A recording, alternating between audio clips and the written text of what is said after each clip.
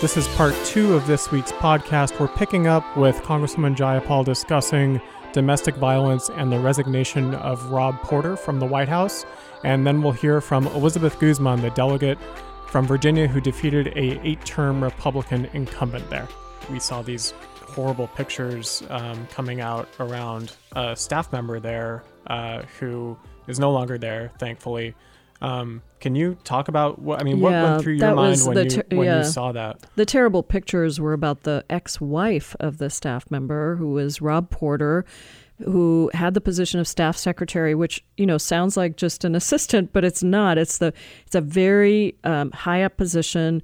That person is responsible for every piece of paper that gets in front of the president, basically. You see him in all the TV coverage, right next to President Trump, right next to John Kelly. And, the reality is that this was a shocker in many ways, but then now in retrospect, maybe not. You have to remember that this president has multiple charges of sexual assault against him. He defended Roy Moore. He defended Roger Ailes. He defended Corey Lewandowski. But the shocker may have been to see that it was Chief of Staff John Kelly who actually knew about these allegations directly from the FBI because Rob Porter had not been able to get a permanent security clearance, which he needs for that job. It's a very highly classified job. And John Kelly, chief of staff to Trump, just decided to ignore the information that the FBI gave him, saying that there were substantiated allegations of domestic abuse, and from these two ex-wives. And John Kelly just decided to ignore that and promoted him to a very high position. And so when this news first came out, John Kelly actually called Porter a, quote, man of integrity and urged him to stay in office. In other words, he wanted to protect an alleged abuser with very credible allegations against him. And this isn't about partisanship. I called for John Kelly to step down because I believe that he has not done a good job in protecting the president. And he is, as much, look, the Me Too movement wasn't just about the people who abuse. It wasn't just about the abusers. It was also about the systems and the people who protect those abusers. And that's what John Kelly did. And so I did call on him to step down and to resign. And I've done that with members of my own party. This is not a partisan issue. We just cannot tolerate this. And now there are reports of another staffer resigning in the White House because of sexual assault allegations. And now Trump has come out, after being silent for a few days on this whole thing, to defend these guys. And it's just a strange time that we live in, but I just have to take a moment to give an enormous shout out to the countless women out there who are coming forward to tell their stories and lifting up this horrendous behavior and the institutions that participate and the people that participate in their cover-up. So just on a positive note, in the House, we did just pass a very significant Me Too bill that Representative Jackie Speer from California led, and it will now change the entire process in the House because you may remember this came out a little bit ago. Under the current system that was created by a 1995 law, staffers who are alleging sexual assault actually have to go through months of required mediation and counseling before they can even formally file a complaint. It's just crazy. And so the bill that we passed on Tuesday would ensure that the mediation and the counseling are no longer mandatory, and it would provide staffers with access to an advocate providing legal advice and representations, and members of Congress who are accused of sexual harassment would personally be on the hook for any settlement payments because there were hundreds of thousands of dollars that were coming out of, taxpayer money to pay for payoffs. And so any lawmaker who agrees to a settlement would actually have to reimburse the taxpayers within 90 days and would be barred from using any of the office funds to pay the costs. So there's a lot of stuff here in this bill, but it's a big, big deal. Accountability really has to start at the top, I think. It does, and we need to send a clear message that just because someone is an elected official, they don't get to abuse. That's just not okay. And now we are joined from Virginia's Prince William County by the new State House delegate for that region, Elizabeth Guzmán. I am so happy to welcome you onto the show as a new delegate in Virginia. No, thank you. Thank you. I am happier to have the honor, to speak with you on this podcast. We definitely all female immigrants in this country look up to you, Representative. Well, that means so much to me. And, what's so exciting about it, there's so many things that are so exciting about your race, honestly. And I'll start with the big picture in saying that of the 35 Republican-held districts that have now flipped to Democratic control, 22 of those districts were won by women. And your race in particular, the reason I wanted to have you on as we're talking about how we're going to win back the majorities in state legislatures and in the U.S. House and Senate in November is because you have such an inspiring story as an immigrant to this country. You're from Peru. You worked 3 jobs while going to school full time. You have a number of children. You are a strong progressive. You were a Bernie Sanders delegate, but then came around and worked very hard for Hillary Clinton in the general election. You're really uniting the country, but you're inspiring immigrant women of color across the country. And I want you to just tell us a little bit more about your story first, because it is a powerful one. Oh, sure. Well, as you said, I'm originally from Peru. I came to this country as a single mother, like many immigrants do, looking for better opportunities for my only daughter, Pamela. She's 26 now. When we came here, she was 6. Mm-hmm. And, I never imagined that educational and professional opportunities will become available to me. At the beginning, 3 jobs just to afford a 1-bedroom apartment. But through hard work and dedication, I put myself through college. I put myself to graduate the school. I've always worked full time. I went to school and raised my family. And now I have 2 master's degrees, one in public administration and a second one in social work.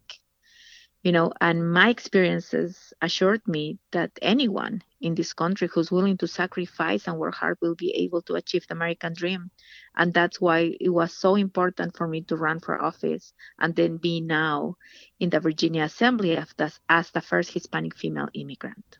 That is just amazing, and we are so proud to have you there. What was it that made you want to run for office? I know I've got my own story about this, and I want people to hear what it is that sort of inspires people to run for office, because you weren't thinking about running for office, obviously, for a long time, but was there something in particular? Yes, there were a few things, as in Prince William County here in Virginia, we had for many years. We have been under Corey Stewart's reign. He is the chair of the County Board of Supervisors. And he implemented what it was 287G. And it's an agreement, a partnership in between law enforcement and ICE to persecute people and just inquire about immigration status for any reason.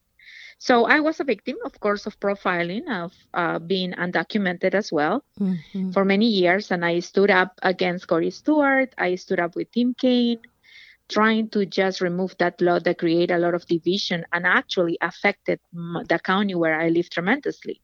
It was during the Great Recession, along with 287G, that made the prices and the economy of this county were really, really bad. Mm-hmm. So that happened. Then after that, I volunteered for Obama and then for Bernie Sanders. But one thing that Bernie said, when he was doing his concession speech to his delegates, because he did a town hall like remotely. And one of the things that he said was like, if we really believe in his message and the revolution, things happen at the state level and local level. And we need the change to starts from bottom up. It's more effective. So I immediately reflect about my life as a minority person in Prince William County in Virginia. And then I said, maybe these things happen just because we don't have a voice that could explain to local legislators and state legislators that we are not what Donald Trump and Cory Stewart describe. Immigrants, are hardworking people. We do jobs that nobody wants to do just because we're looking for better opportunities. And maybe these things happen just because we don't have a voice. And that's why I did it. I did it because of that. And I did it because of my children. Children of many people that are of color. And I don't want them to just feel like they are different or they are not Americans because of their last name, of the color of their skin. And I think one of the things, as a first Indian American woman in the U.S. House and also the first South Asian elected to my state Senate before I ran for Congress, I think one of the things that having people like you in office does is it really allows people of color, women of color, to see their future possibilities differently because they can actually see somebody that looks like them or that reflects what they're going through or, speaks for their voices in a way that says to them, oh, you know what, I could do that someday. And I think that's incredibly important. And in Virginia, there were 15 Virginia House seats that flipped to Democrats in that November election. And history was made in a number of ways. The first two Latinas elected, but also the first ever Vietnamese American woman elected and the first ever transgender candidate elected. And I'm curious about what is going on in your state and what you think were the key success factors in your campaign to defeat, and we should just say this, an 8-term Republican incumbent. Somebody who kept saying, "Oh, Virginia isn't ready for an immigrant like you." What do you think? What do you think it was? Was it? Well, I guess I was about to put words in your mouth and say I think it's about the message, the messenger, and the tactics. But tell us what you did to make your campaign successful. I think that one of the things that we do as women in general, we are multitaskers by nature. When we are passionate, when we do things. And we constantly, there's more and more working women. I was looking at the statistics nationwide, and now at least 47% of women are working now, which is very different than interesting. Before. Yeah, very different before. We have many housewives. So I think that we learn how to balance our professional lives with our personal lives because we want to take care of both. Many of us, also the statistics show that on the job done by a female and a male, a female do it more successfully. And I'm a feminist, but the data proves it too. I'm with you. We have grown up managing babies and work and all of our creative ideas and tasks. And I think that there's no one that can multitask better than a woman.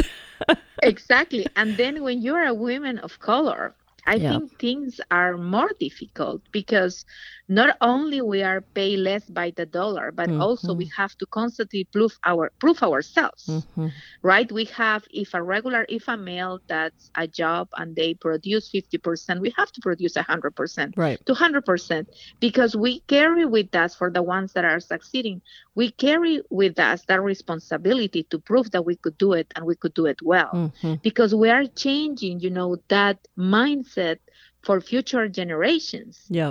Because when people look at women like you and I, it's like, oh, wow, do you actually have office jobs? Right. Do you actually could be leaders? Right. And they are like, do you speak English? You must be naive. You must not understand what you're talking about. I always say that, with women of color, it's like you have to, people don't listen. The research shows people don't listen to women. And if they do listen, they don't believe us. And that's multiplied many times over when it's women of color. Exactly. So we have to, I think that we learn throughout the years to become resilient, but then at the same time, we never give up fighting. Yeah. At any level. So that, a combination of that, and then also here in Virginia, we had, at least in my case, the length of residency that I had in my district, I have people who work for you. We are including your staff and your volunteers who really believe in your message, who as time was going by, I learned that many of my staff, they were raised by single mothers. Oh, So they interesting. came from different parts of the country, Mm-hmm. Vermont, Arizona, North Carolina, Alaska, just to Mm-hmm. work for my campaign because Wow. they were driven by my message. And you did So door it knocking, right? I mean, you were exactly. organizing and you were out talking to people on the doors. It wasn't just the message. You No, also it's used just strategy. yes. And I think that as a candidate, you have the responsibility to learn, about the issues in your district by knocking on doors. I think that Mm-hmm. I am one of the candidates who knocked the most doors in the state. That's But then at fantastic. the same time, I had my message of I learned the issues because of my length of residency here in my district. But then at the same time, when I was at the doors, more than me bringing this is what I wanted to offer. I offer my listening ears. Mm-hmm. I wanted to know what do they need from me Mm-hmm. as a delegate because, as you mentioned before, our delegate was in the Virginia Assembly for 16 years, and Yep. I never met him. He never held a town hall. He never sent me a newsletter. He neglected me as his resident just because I didn't vote for him. Mm-hmm. So one of the things, we also challenge ourselves because there were so many unhappy people in the Republican Party, unhappy with the current administration. So we wanted to take this opportunity as well to send our message of progress through those Republicans as well that were unhappy. So we talked to them as well. It was not easy, Mm-hmm. mainly for a person looking like me. Yes. But I mean, I would say they were not mean. Some of them refused to talk to you from the beginning, Yeah. but some of them listen to you and admire you because, I mean, immigration, it's an issue that touches everyone in this country, everyone. Mm-hmm. Mm-hmm. Either your parents, your grandparents, your great grandparents, their story were the same as ours. So it's like they believe in that American dream. So Mm-hmm. I think we work really hard. We had volunteers, we had, good staff, but then our message was a message of the working class, a Mm-hmm. message of progress, a message with everyone should have the same opportunities, a message of equality, a message of respect. And I think and we work really hard. So and it was a combination of all the above, to just make our campaign successful. Well, and you ran on Medicare for All, and now you have a bill to provide 40 hours of paid medical and family leave. And I think you're Mhm. showing that something I've been talking about for some time. I'm a proud progressive like you, but I don't think that these ideas like Medicare for All or a living wage or paid family leave, these aren't progressive ideas. They're just ideas that resonate for working families who are trying to provide for their families and trying to have opportunity for everyone. And I think, the other thing you've done really well is you've used your immigrant story in a beautiful way. You haven't run away Thank from you. it. You haven't hidden from it. It is a part of who you are, and it allows you to advocate for opportunity for all. So I think you've done an amazing job, and obviously we'll make this the last quick question because I have to move on. But you gave the Spanish language response for the Democratic Party for the State of the Union. Tell me how you felt doing that and what kind of response you got from that. Well, it was surprising to me. I'm not gonna lie. I think When that you got that among the first leaders, call, you must have been really yes, surprised. exactly. You and Leader Pelosi were on the list of female women that I wanted to get to know more at some point. But Oh. these were just my first steps into politics, and they were on the list. You and her were on the list of important women that I wanted to get to know more. So when she called me, and she offered me this opportunity, and she knew as well as you do my story, how hard I worked to win. I was like, wow, how did they know this? I thought this was just statewide. But but then at the same time, at that moment, it's like I had in my mind all of the bilingual representatives and senators that could have done this job, better. But it's just for her to be thinking about me. I was like very privileged and honored, and I did not hesitate to say yes, I will do it. Well, I you will do it because I felt the response. I had a long-term goal at some point to be able to address Spanish-speaking people nationwide, but I didn't know that this would happen so soon too either. So it was just very, everything was surprising, but I had to take advantage of that opportunity, and the responses have been great. I had many people that reach out to me via Facebook, on my website, email me about how they have feel inspired again to participate in the process, and how they were citizens and they were registered to vote, but they didn't believe in the system, and how they felt like their role is important in this process. So it is important. It was very, it resonates with a lot of people, with all type of immigrants, with working moms, with single mothers, everyone. I mean, because the translation in English also, it was available, so people knew what I was talking about. So it was a great experience, and I still feel honored, and I thank everyone for that opportunity, because Leader Pelosi also told me that I think it was a vote, or it was a motion at the House of Representatives, so as the Senate House, and the both chambers unanimously selected me. So I'm privileged, I'm honored, and I hope I made everybody proud. Elizabeth Guzmán, you make us so proud, and I know that there are women and men across this country who are listening to this podcast and hearing your voice and see you really as the present and the future of the Democratic Party and of our country. So thank you so much. I know we're going to get so many more chances to talk to you and watch all the incredible things that you do in Virginia, but also for all of us across the country. Thank you so much for joining me. No, thank you for the opportunity. Thank you. I truly appreciate it.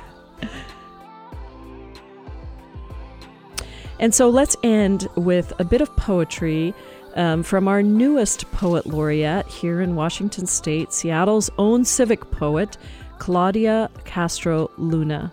And this is from one of her poems called Seattle's Poem. We are not alone, save for his people. We are all immigrants here. Waiter, teacher, artist, worker, nurse. We belong. All of us belong. And with that, thank you for joining us for episode 2 of Stir the Pod. What'd you think? Did we stir things up? Who should I talk to next? Or what issues do you want me to tackle? Go to www.pramilaforcongress.com/podcast to find all of the episodes, or subscribe on iTunes or Stitcher, and connect with us online at twitter.com/Pramila Jayapal. Talk to you next time, and keep stirring it up.